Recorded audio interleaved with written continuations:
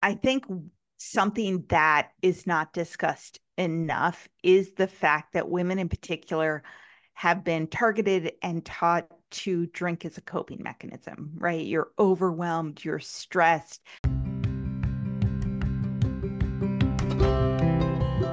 You just spent the whole day answering emails in front of a screen, feeling the stress of all the demands, and all you want to do is just take off the edge. And a glass of red wine just sounds so inviting. Have you ever experienced this before? If alcohol has become an outlet for you to deal with the stress of the day, you do not want to miss this eye-opening episode. I have the pleasure of speaking with Casey McGuire Davidson. Casey McGuire Davidson is a life and sobriety coach and the host of the Top 100 Mental Health Podcast, the Hello Someday podcast for sober, curious women, with over 1.3 million downloads. As an ex-red wine girl who spent 20 years climbing the corporate ladder while holding on tightly to her love of wine, Casey's passionate about helping busy women stop drinking and create lives that they love without alcohol. Her work has been featured in the New York Times, NBC News, and over 100 sobriety, motherhood, mental health, and wellness podcasts and publications. I loved this conversation with Casey, and there's so much value in it, especially if you are someone who feels like you're constantly going and you want to feel a different feeling in your life, a feeling of freedom. This is such a great episode, and I can't wait to share it with you now.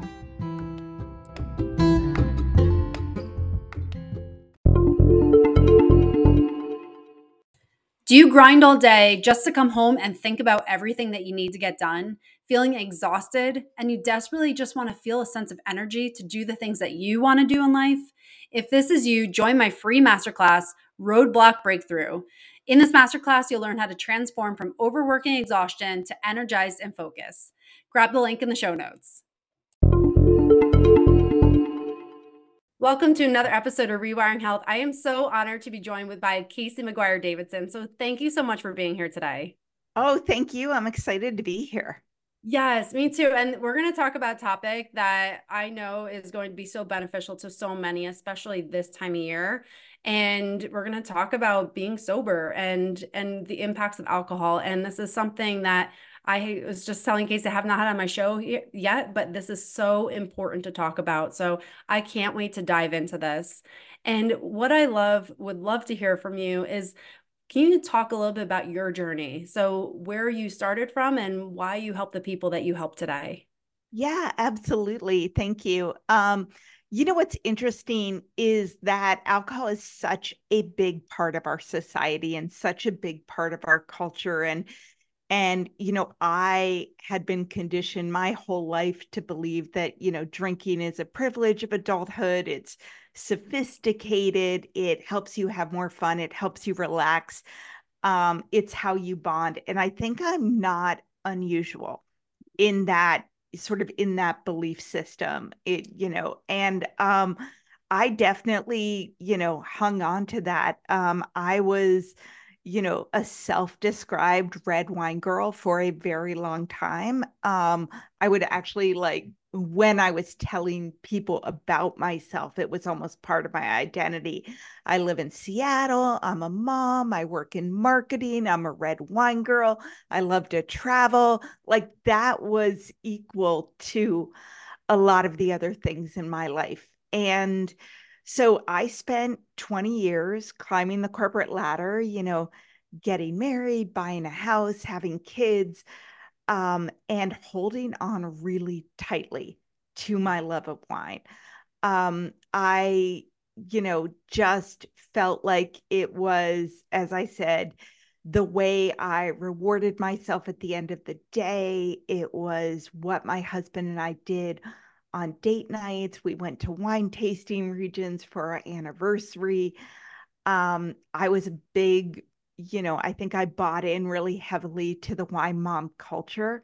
Once I had my son, I have two kids now. A lot of the things I did to take care of myself and to enjoy life sort of fell away. Before I had him, I was taking guitar lessons and going to Pilates and going kayaking with my girlfriends. And once I had him, I was actually 32. I was older because I worked for a long time and traveled a lot with my husband, but I would run out of work at 6 p.m. to try to pick him up before daycare closed, and then go home and do the bath, food, bed, eventually play Legos, and then jump back on the computer. And so you could sort of multitask while working. You could be adult and get a reward while playing Legos, while jumping back on the computer. And something we don't talk about enough is that alcohol is actually addictive. Um, it you drink, or I drank, because I felt like I needed to relax. I believed it helped me sleep. I believed it was, helping with my anxiety and my reward. It actually spikes your anxiety, it spikes your cortisol, it interrupts your sleep. A single glass of wine decreases women's sleep quality by 24%. Anything over a glass of wine, so 2 glasses, decreases it by 39%.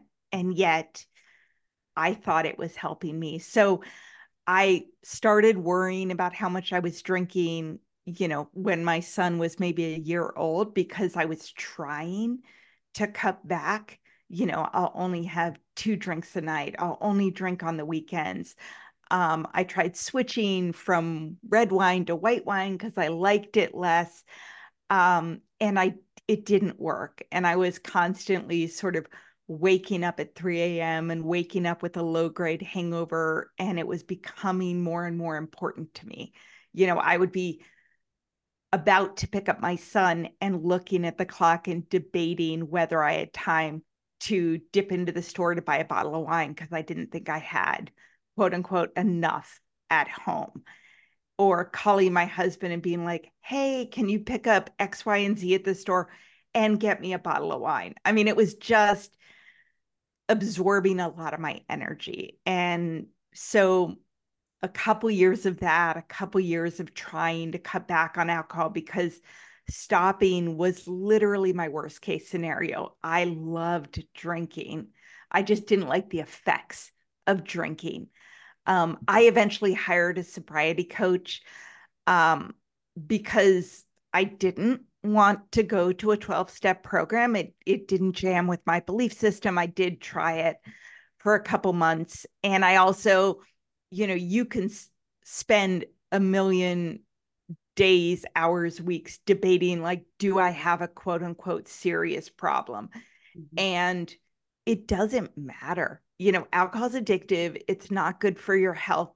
And it's actually easier to stop completely than it is to moderate. Quote unquote, moderating is really difficult to do because of the way alcohol works and the way you go into withdrawal. So, um, anyway, I hired a sobriety coach. I emailed her. She lived in Paris. I did calls with her over Zoom, every couple of weeks. And I stopped for 100 days. I felt so much better. I stopped for 6 months, then a year. I think once I got to a year, I was like, I'm done. I don't want to go back to living the way I was when I was drinking. And I'm now 8 years alcohol free. And I went back to coaching school when I was about 3 years sober, because I was in director, Fortune 500 company, and I just didn't care anymore. Like, I was drinking to cope with the anxiety and stress. And then when I stopped drinking, I was so much more interested in relationships and women and how they function in society and personal development. I was like, I want to explore this. And then I started coaching on nights and weekends. I went full time 4 years ago as a coach, as a podcast host, working in all things women, alcohol, sobriety, over drinking, all that good stuff. That is absolutely amazing. I mean, it's such an amazing story and just journey. And what I love about it is that you took something that was a challenge for you and now made it became a gift where you could help other people. And I love that. And I feel like it's like sometimes those things that are really hard in our life become our deepest purpose. So I love that you have taken that and used it to help others. And Oh, thank you. It's just incredible. And one thing that really resonate with me as you're speaking is like how much of a slippery slope it can become when, it's just one drink and then it becomes another. And it's like we don't realize how much it's consuming our life. And you said it towards the beginning, but it was wrapped up in your identity. And that becomes very difficult. And you're definitely not alone. There are so many people who experience that because it is so wrapped up in society. And it's one of the few things that is literally toxic for our body. But if you don't drink, you're questioned. Yes. It's Yeah. so strange how the mentality around all that. And can you talk about some of those pressures that we experience that to drink and how society plays a role in it and the subconscious messages that we get from the Yeah. media and all these things that feed into that. Yeah, definitely. I mean, I think that there for a very, very long time has been the messaging. And I think the alcohol companies absolutely love this mental framework.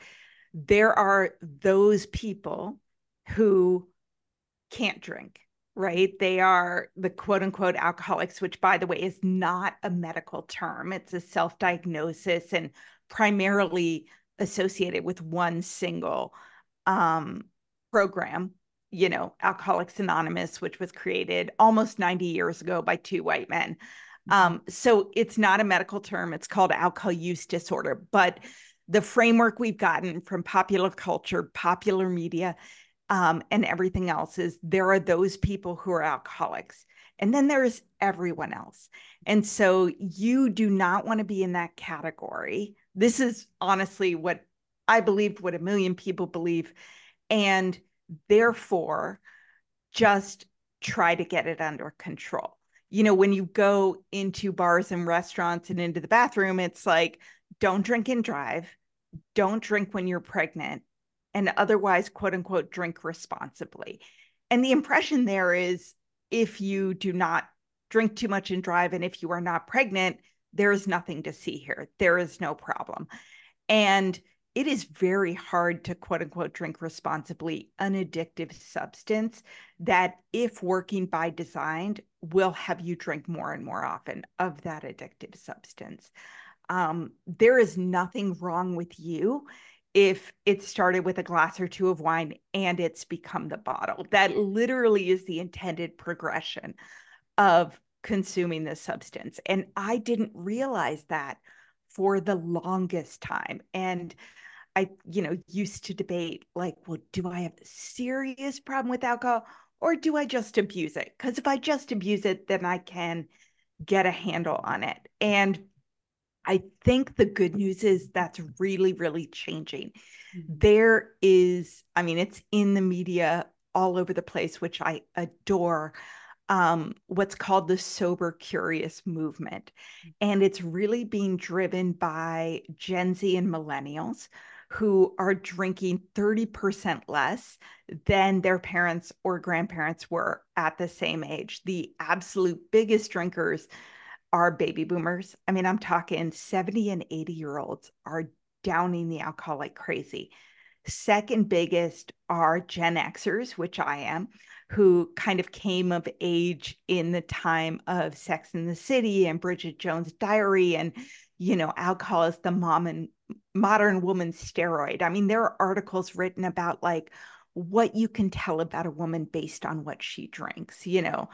A woman who drinks beer can hang with the boys. A woman who drinks vodka, is a badass. A woman who drinks wine is sophisticated, all that shit. Sorry, all that stuff. Can I swear? Yeah, that's fine. Oh. Yeah, absolutely. And so that's changing, meaning that when most people in the past have stopped drinking, when you don't drink, the question is why? Or just have one. It's no big deal. And you can be like, I'm on antibiotics. They're like, oh, who cares? Or you can be like, I'm working out in the morning. They're like, come on, you're too hard on yourself. Let's have fun. That is shifting. In recent years, dry January is all over the news. I mean, I was just interviewed on Good Morning America on Saturday. I was quoted in the New York Times. And not to say this is about me. Sorry, it sounds bad, but I'm just saying it is everywhere. If you look at the Today Show, MSNBC, financial publications, the Wall Street Journal, the Washington Post, everybody is covering dry January and the rise in non-alcoholic beverages and the modern sober curious movement. And it's because there's this growing awareness that alcohol is actually bad for you, like causes seven types of cancer bad for you. And it doesn't help you sleep. It actually is really bad for people's mental health. And people are thinking about like, oh, I'm cutting out gluten and I'm doing Whole30. Like, what about the wine I'm drinking every night? Mhm. Was that way too long? Sorry. Oh, that was amazing. No, I think that's you described it perfectly. And it is that dichotomy. It's like you're in one field, you're told go, go, go. And then it's really refreshing to hear that there's some clarity and there's some uh change in that mentality around it because again, it's I think it's found it really interesting when you talk about the different generations and the alcohol use, and then that's actually changing with Yeah. the millennials and younger generation. I think that's so profound, and especially that now there's a month dedicated to it, Dry January. Can you talk about that a little bit more? The purpose of Dry January, where we're not consuming alcohol, that's the intent behind it, and what that can do for someone when they at least make the intention of 1 month without alcohol. What Yeah. does that allow someone to do as far as moving forward, maybe without alcohol in their life? Yeah, absolutely. So Dry January actually started almost a decade ago with this charitable organization in the UK called Alcohol Change UK. And the idea was just encouraging people to take 1 month away from alcohol after sort of the excesses of the holidays where everybody tends to drink a lot and just, feel better, look better, reduce your waistline, less hangovers, all that good stuff. Over the year, it has become increasingly popular every single year. I mean, you can look at the Google search terms and they spike year over year and grow.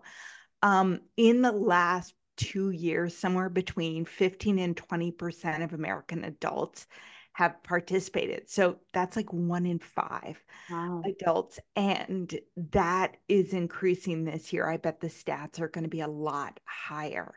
So you are not alone in doing Dry January. This is a thing, it's a movement, it's in the news.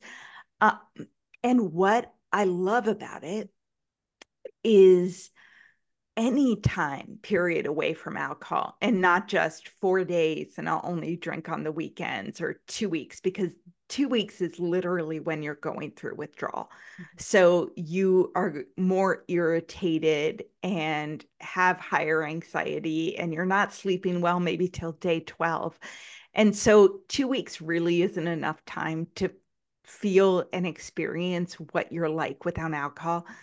But in 30 days, alcohol free, you can reset your dopamine and your serotonin, which is your sort of happy hormone and mood stabilization um, in your body. And so when you drink on any regular basis, you're spiking your dopamine every single time really, really high. And what your body does is it wants to regulate. So it suppresses your natural level of dopamine and serotonin. So it's not your imagination that you are happier when you drink. What's interesting is that that is because you've been drinking. So you don't know how calm or more peaceful or more content or joyful you would be without alcohol until you get to 30 days. That's kind of the amount of time it takes to get your levels reset. Alcohol actually also spikes your cortisol, your stress hormone, for up to a week and a half after you drink. Wow. Even for people who drink within the quote unquote recommended guidelines of a drink a night for women, 7 a week. So you need to get it out of your system to sort of be like, wow, this is how I sleep. This is how I feel. This is the energy I have. without alcohol. The other thing you'll notice is your skin looks better, like significantly better. You have less bloating, your eyes are brighter. Even if you don't lose a single pound, you'll have less bloating, both in your face and in your stomach.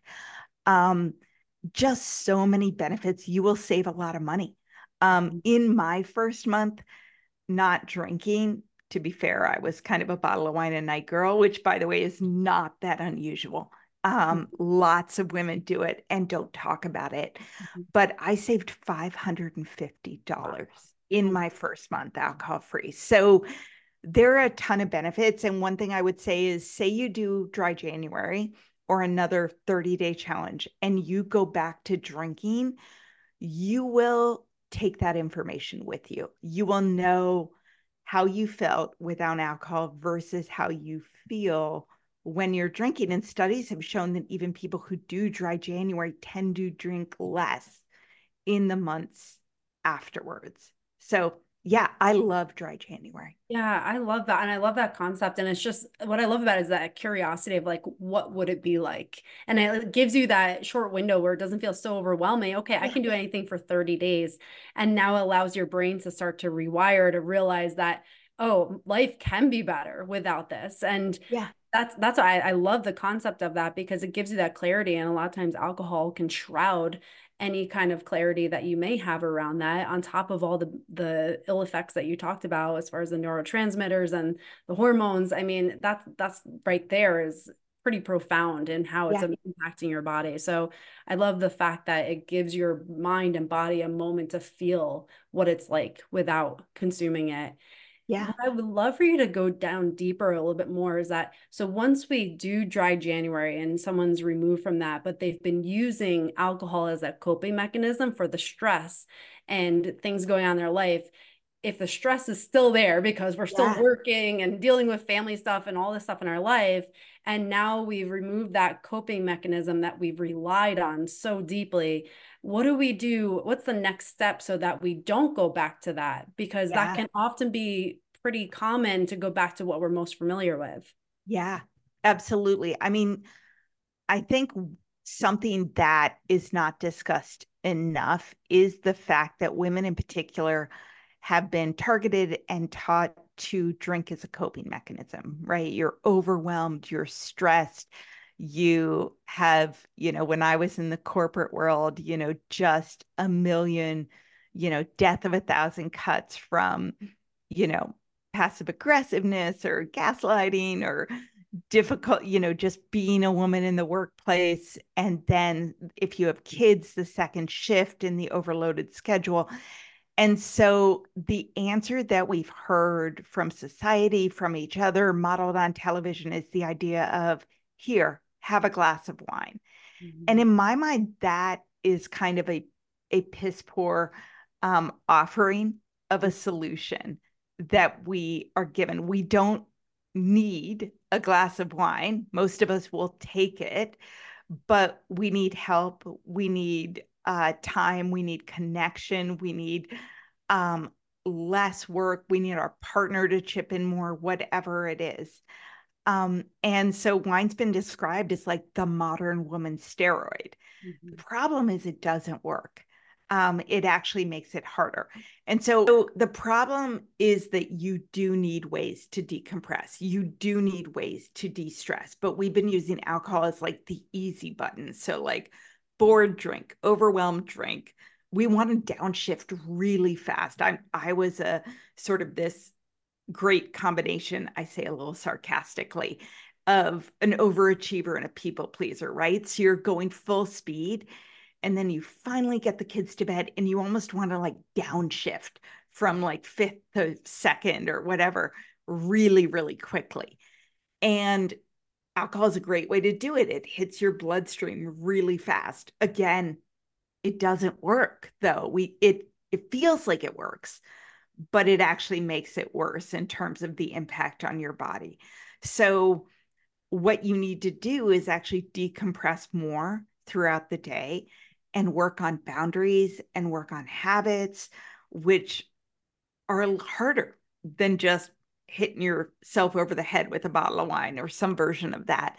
So when I stop drinking, it's counterintuitive, but you kind of have to slow down before you spring forward. This is what I work with my clients on. You have to lower the bar for a couple weeks. You are going to be tired. You are going to be irritable. Again, that's not because you're not drinking, it's because you were drinking. Um, so everything kind of will annoy you for a little while. You just need to do less. Your body is going to be tired. And you kind of need to build this like lovely sober bubble. So I encourage women when they remove alcohol for any period of time to replace it with daily, what I call sober treats, right? You do deserve a reward for everything you're doing.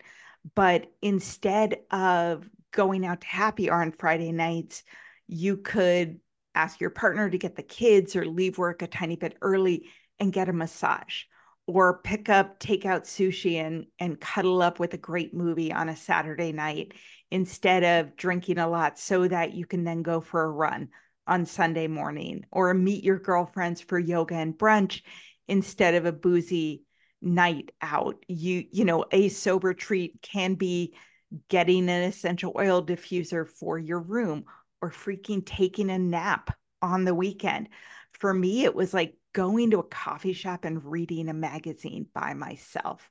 Just things that you don't normally do because you're so busy.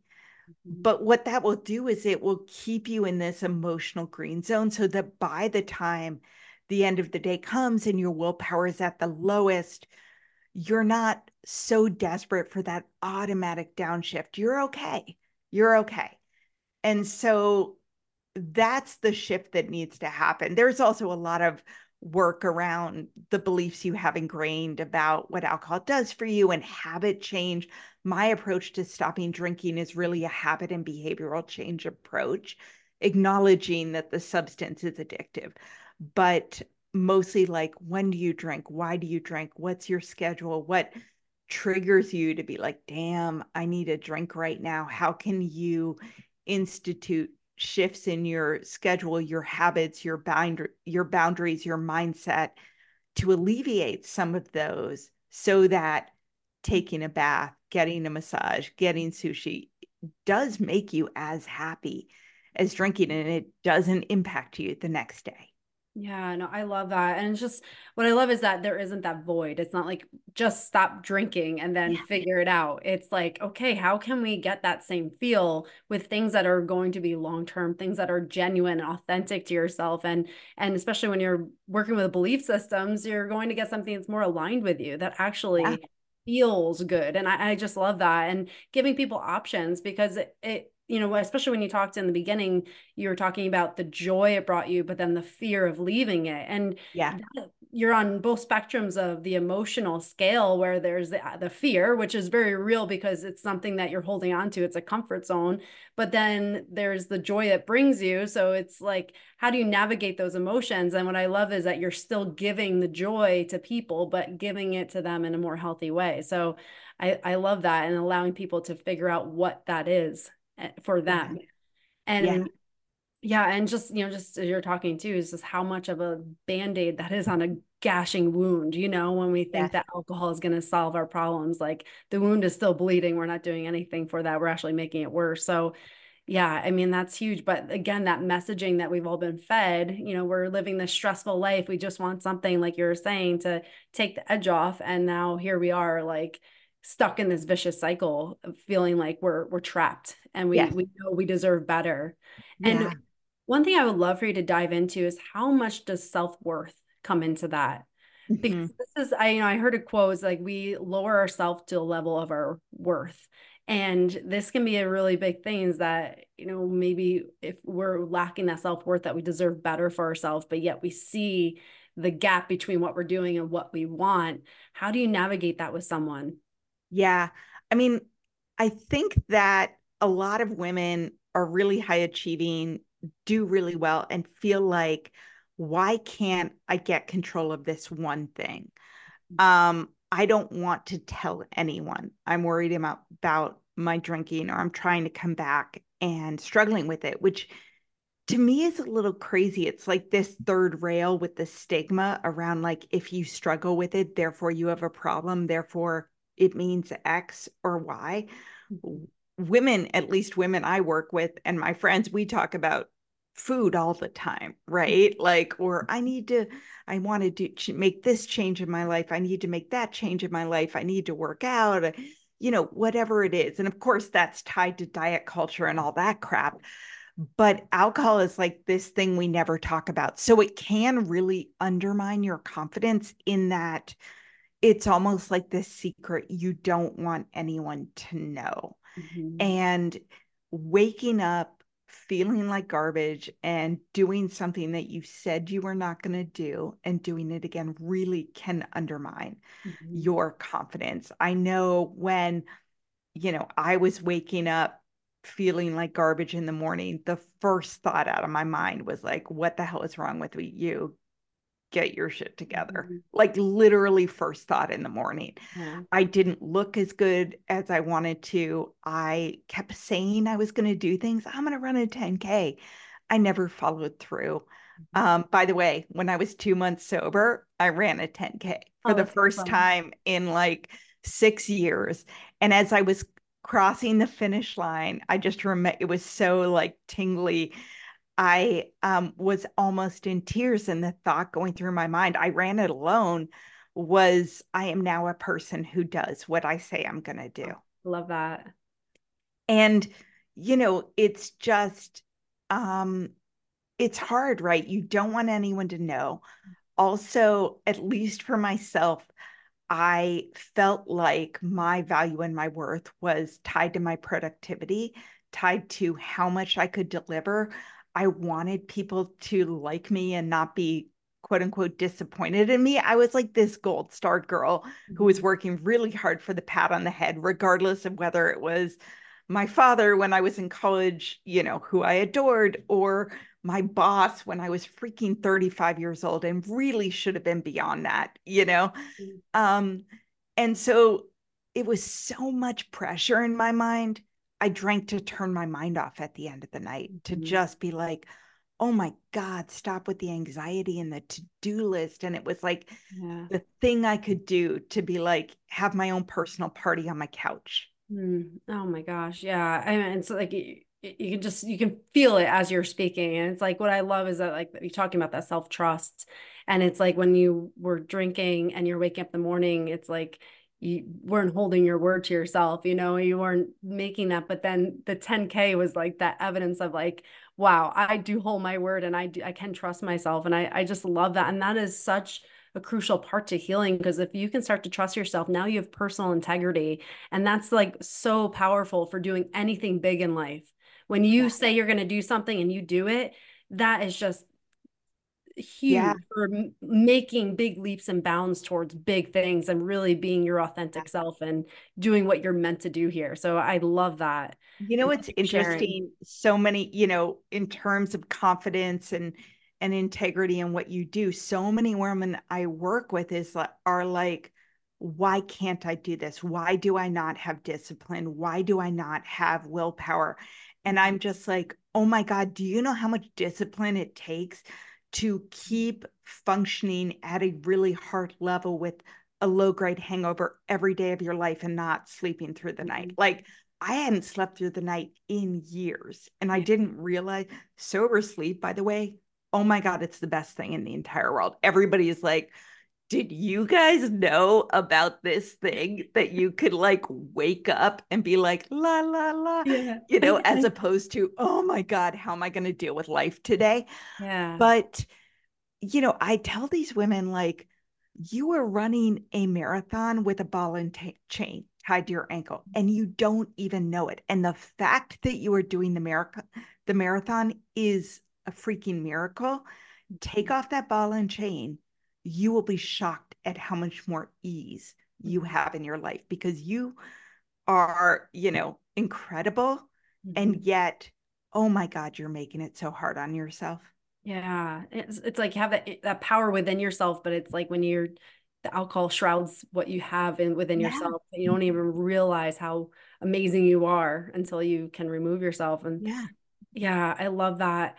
One thing I would love to hear you talk about, because hearing the transformation, I think, is so powerful for someone maybe who's going through this right now and doesn't know what the other side looks like. And I know you mentioned you have two children. Can you talk about how your relationship with your kids has changed, or how you've been able to show up for them since Yeah. making this transformation? Yeah, absolutely. You know what's interesting? So I have a podcast for sober, curious women, and I actually had my 9-year-old daughter, Lila, on the podcast a few episodes ago to talk about how to talk to your kids when you stop drinking, how to Oh. explain it, what to say to them, what they think. It was really, I quit drinking when she was 2, when my son was 8 years old. So I've experienced parenting both drinking a ton as a working mom and not drinking at all as a working mom. And, my husband still drinks too. So, like, how do you talk to kids about not demonizing alcohol or anyone who drinks, Mhm. but also having them understand that it's addictive and what it does to your body? And, how do you do that in a way that kids understand? Your question was how my relationship with them has changed. And one of the big motivators for me was when my son was 8, I was still a really good mom. And I also had my husband on the podcast and we talked about it, trying to keep everything going, trying to make sure nothing fell through the cracks. When I was ready to stop drinking, I was like, yikes, things are falling through the cracks, Mhm.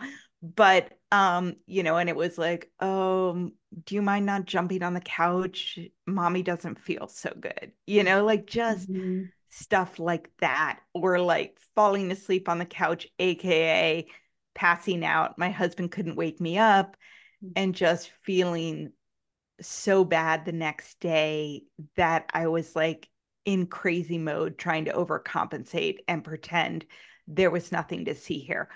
One of my big motivations was knowing that drinking is progressive Mhm. and what I was feeling and where I was at the time I stopped. I projected that out a decade and thought, when my son is 18, is he going to want to bring his friends home at night? Like, just that broke my heart. I wanted to have a really close relationship with my kids. And the good news is I do. He is 15 now. We are super close, other than the fact he's a teenage boy and like needs to like have more privacy and, Mhm. all that good stuff. I bribe him. I'm like, hey, if I go to the grocery store for you, will you cuddle me? And he's like, fine. And we'll like watch a TV show with me. But um, yeah, I have to bribe him sometimes, but he still cuddles me. Yeah, I love But, that. just I like that they don't see that wine is required. I grew up with a wine bottle on the dinner table every single night. I like that they know that alcohol is addictive. They know that how it impacts your body. They know how it impacts your sleep. Um, like I said about Gen Z, I think it has to do with social media and how much of their lives are on camera. They Mhm. shockingly don't think binge drinking is that cool and attractive as we did in college. Mhm. Yeah. Puking is not that attractive. Slurring is not that attractive. They're very aware of the connection between alcohol and sexual assault. Both men who've been drinking and women who've been drinking, Mhm. um, the way that factors in. And so I like being able to talk about it and contribute to it and model it. And also, my husband's the guy who can drink 1 or 2 beers a night and like sits down on the couch with his phone and like forgets the beers on the kitchen table. And Mhm. I'm just like, who are you? This is not a thing. Yeah. Yeah. Thank you for sharing that. Because I think just seeing that transformation and like recognizing, the importance of that relationship. And I'm sure there's many people who have kids that are challenged with the alcohol in their life, and just seeing that, like, wow, like the relationship with your kids has flourished, you flourished, there's so many benefits to taking care of yourself and not going towards alcohol for that. So thank you for sharing that. One more question I want to ask you, for someone who is listening to this, and this is coming out end of January, and they want to partake in dry January, or at least start their 30 days right now, what is something they can do right now that would set them up for success for that dry January period? Yeah. Well, I actually have a 30-day guide on my website that is 30 tips for your first month alcohol free. It will take you through what to expect your first weekend, what to expect, how you will feel on day 16, what to focus on, how to shift your mindset, how to go to the store and stock up on snacks and sober treats and non-alcoholic beverages. There are incredible options for non-alcoholic beer and, wine. I was a red wine girl, still have not found the right non-alcoholic wine. That's probably okay for me, but sparkling Prosecco and bubbly rosé and spirits, even you can have a Manhattan if that's your jam. So I like the idea. Another podcaster said, keep the ritual, change the ingredients. Mm. That's super helpful. I would also say, think of it as a health kick and a wellness kick and an experiment. Approach it with curiosity and tell people what you're doing. And you don't have to tell them, oh, I'm worried about how much I'm drinking or XYZ. Just say, I feel like I would sleep better and have less anxiety, or would be able to feel better in the mornings and actually go work out or whatever it is, be more present if I didn't drink. So I'm doing a 30-day experiment. And I think telling people, including telling your kids, keeps you much more accountable. The other thing I would say is, please get the alcohol of your choice out of the home. In a perfect world, hey, your partner might do it with you and they might also not drink, or they may not have alcohol in the home. My husband, I never asked him to not drink it all, but I said, I cannot have wine in my home, any kind of wine. I just can't. It would be like having a birthday cake with like 3 slices out of it on my kitchen table and trying to walk by it. I mean, I would take a mini slice and then a mini slice. It just, why torture yourself? So get the alcohol out of your house, tell everyone you're doing this, see it as a period of self-care, trade those boozy nights for lovely mornings, and take care of your body. Yeah, I love it. Thank you for sharing that. And I'll definitely put the link to the guide in there. That sounds like such a great guide, especially when you know what to expect. Yeah. It's like you realize that everything you're going through is normal, and that you actually, it validates the process that you're in if you are going through those things. So that is such a valuable resource for someone who is working through this. So thank you so much. And for someone who wanted to connect with you, how can they find you? Yeah, my website is hellosomedaycoaching.com. And on there, you can find my free 30-day guide, the link to my podcast. My podcast is the Hello Someday podcast for sober, curious women. And I have 200 episodes on every subject out there, including burnout and perfectionism and imposter syndrome and parenting and all that good stuff. And on my website, you can also find my online coaching program. It has a community and membership as well. It's called the Sobriety Starter Kit if you want to go a little deeper with more support. I love that. And I'll put all the links in the show notes. So if you're listening to this, definitely check that out and listen to our podcast and subscribe, and definitely get all the free resources you can, and definitely connect with Casey. And I just want to thank you so much for everything you shared today, and for really being such an advocate for something that's so important. So thank you so much. Oh, thank you for bringing this up and having me on. It's wonderful to meet you. Absolutely. Thank you. It was great to meet you too. And again, for everyone who's listening, please share this episode so that it can help someone else who maybe is challenged with this and needs the resources to really work through it. So thank you again. Hey there. Thanks for listening to this episode. I hope it serves you well to start rewiring your brain to create the life you desire. If you found value in this, please share it with a friend and tag me on Facebook or Instagram at Dr. Kelly Kessler.